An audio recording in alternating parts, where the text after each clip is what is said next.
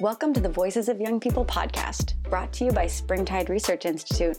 In each episode, we hear directly from young people as they respond to our research and share about the issues impacting their lives.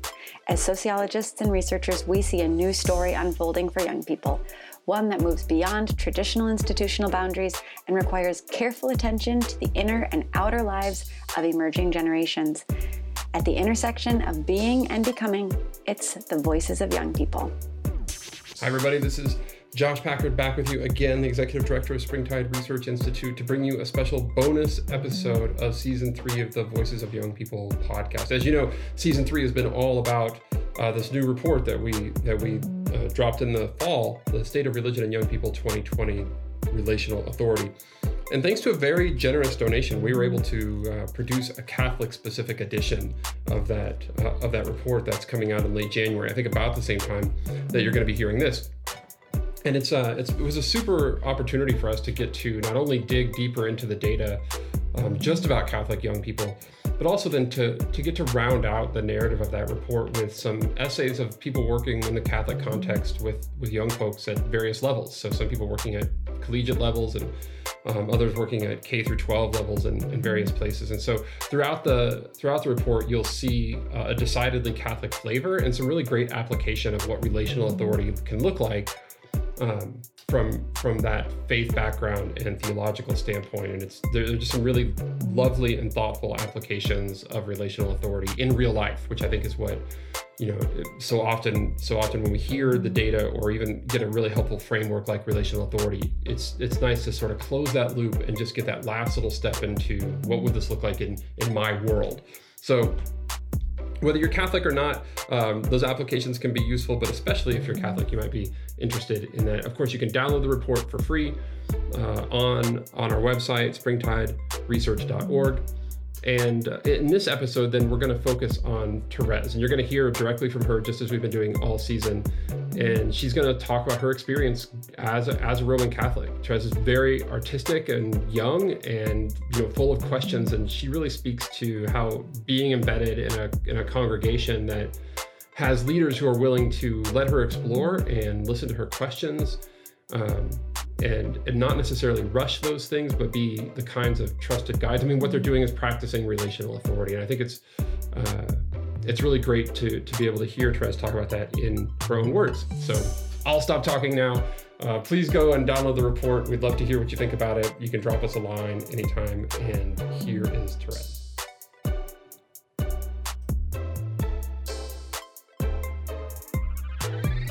Hi, my name is Thérèse. I'm 15 years old. I'm Roman Catholic. I live in Lakewood, Colorado, and I run cross country, play piano, sing, and draw. Okay, so like I said, I'm Roman Catholic. We are Christians, right?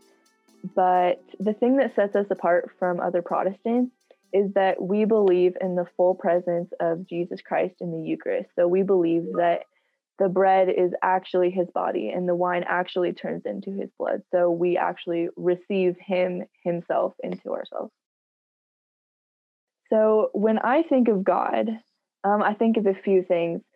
So the main thing that comes to mind is, the picture of God the Father from all the children's Bibles, like the old man with the long beard, looking down from the crowds, blessing the earth and stuff. Another one is the crucifix with Jesus dying on the cross, a sign of his love for us. And then the third one is the Holy Spirit, and his symbol is a dove or fire. So those are the things that come to mind when I think of God.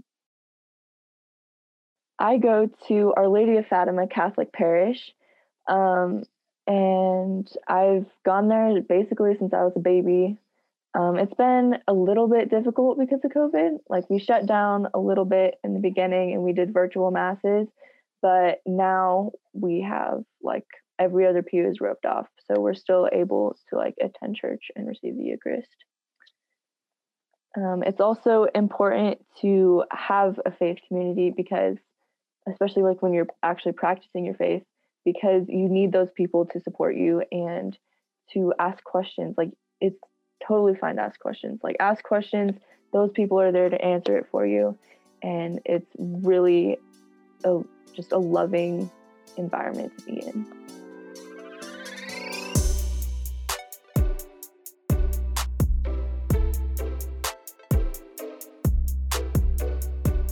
So the most sacred experience I've ever had was up at camp. I think it was 4 years ago or something like that. So we were up in the mountains. We were having mass at night, before dinner, and the sun was set already. So it was dark, and I looked up at the sky, and I could just see all these stars, and it was just infinitely beautiful. And what came to mind was, God made this just so that I could see it. He made this with me in mind. And I felt kind of small, right? Because the universe is so big, but at the same time, I felt infinitely loved and important. So some things I do to practice my faith are attending Holy Mass, and the things that we do at Holy Mass. So we read things from the Bible. We have people go up on the altar and read things from the Bible.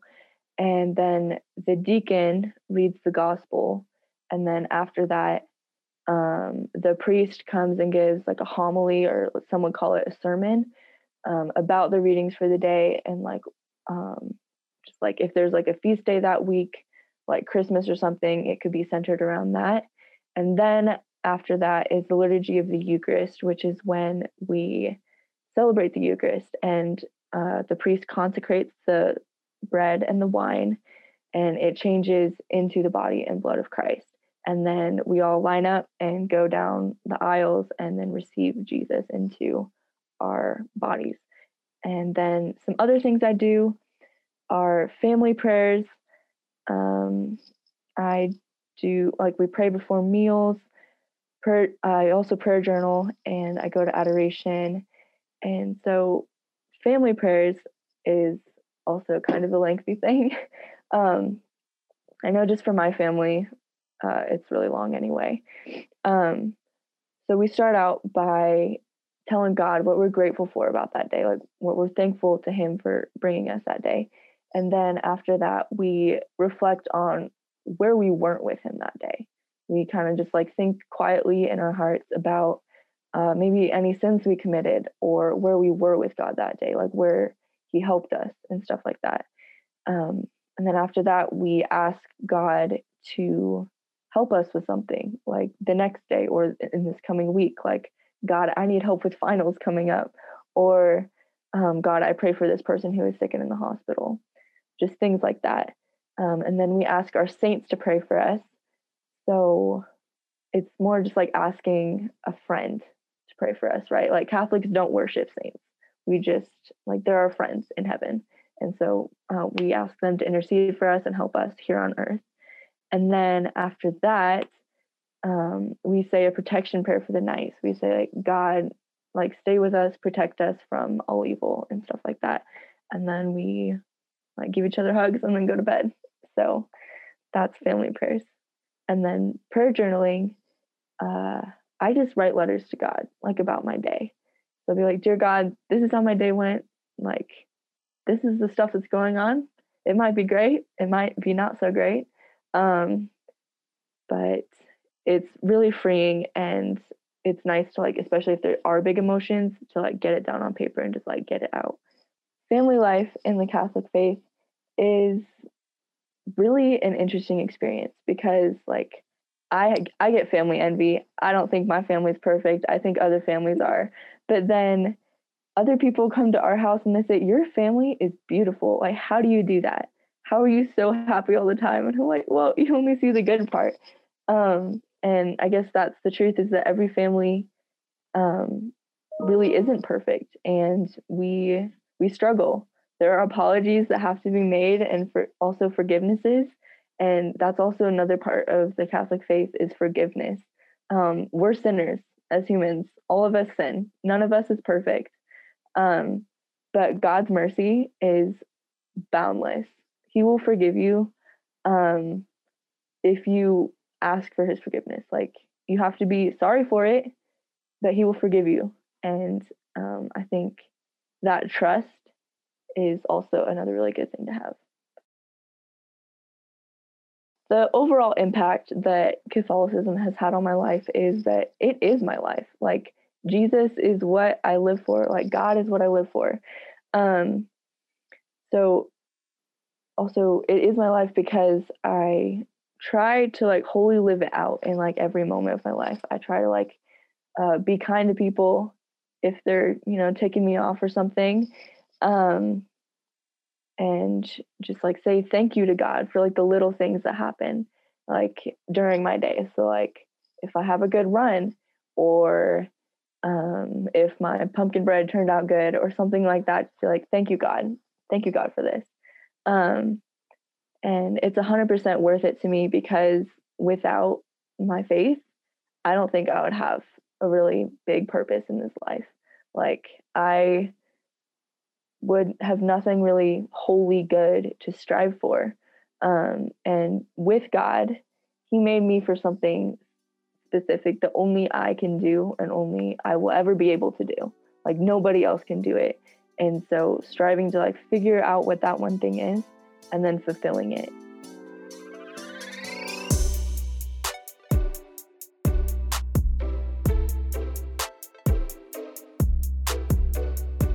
So some people who have helped me really live my faith are definitely my parents, the youth leaders at my youth group, and my confirmation sponsor. So my parents have, they've obviously like taught me and led me and helped me grow like since I was born. They've helped me like come to know who Jesus is, come to know who God is as a whole, like with the Holy Spirit and the Father. And they listen to my questions about like, like I'm not really so sure about like this one thing, and they'll help me through it, and they'll be like, oh, well, this is how it is, and then it makes sense. So the youth leaders at my youth group have been really helpful because they bring up things that I have never really thought of before, and so they get the wheels in my brain turning and thinking about like new ways that God can work in my life, or new ways that maybe I need to change to be closer to God, and things like that. Confirmation is one of the 7 sacraments in the Catholic faith, and it's kind of when you become like an adult Catholic, like when you are sent out into the world. Like it's the final sacrament of initiation, like into the church.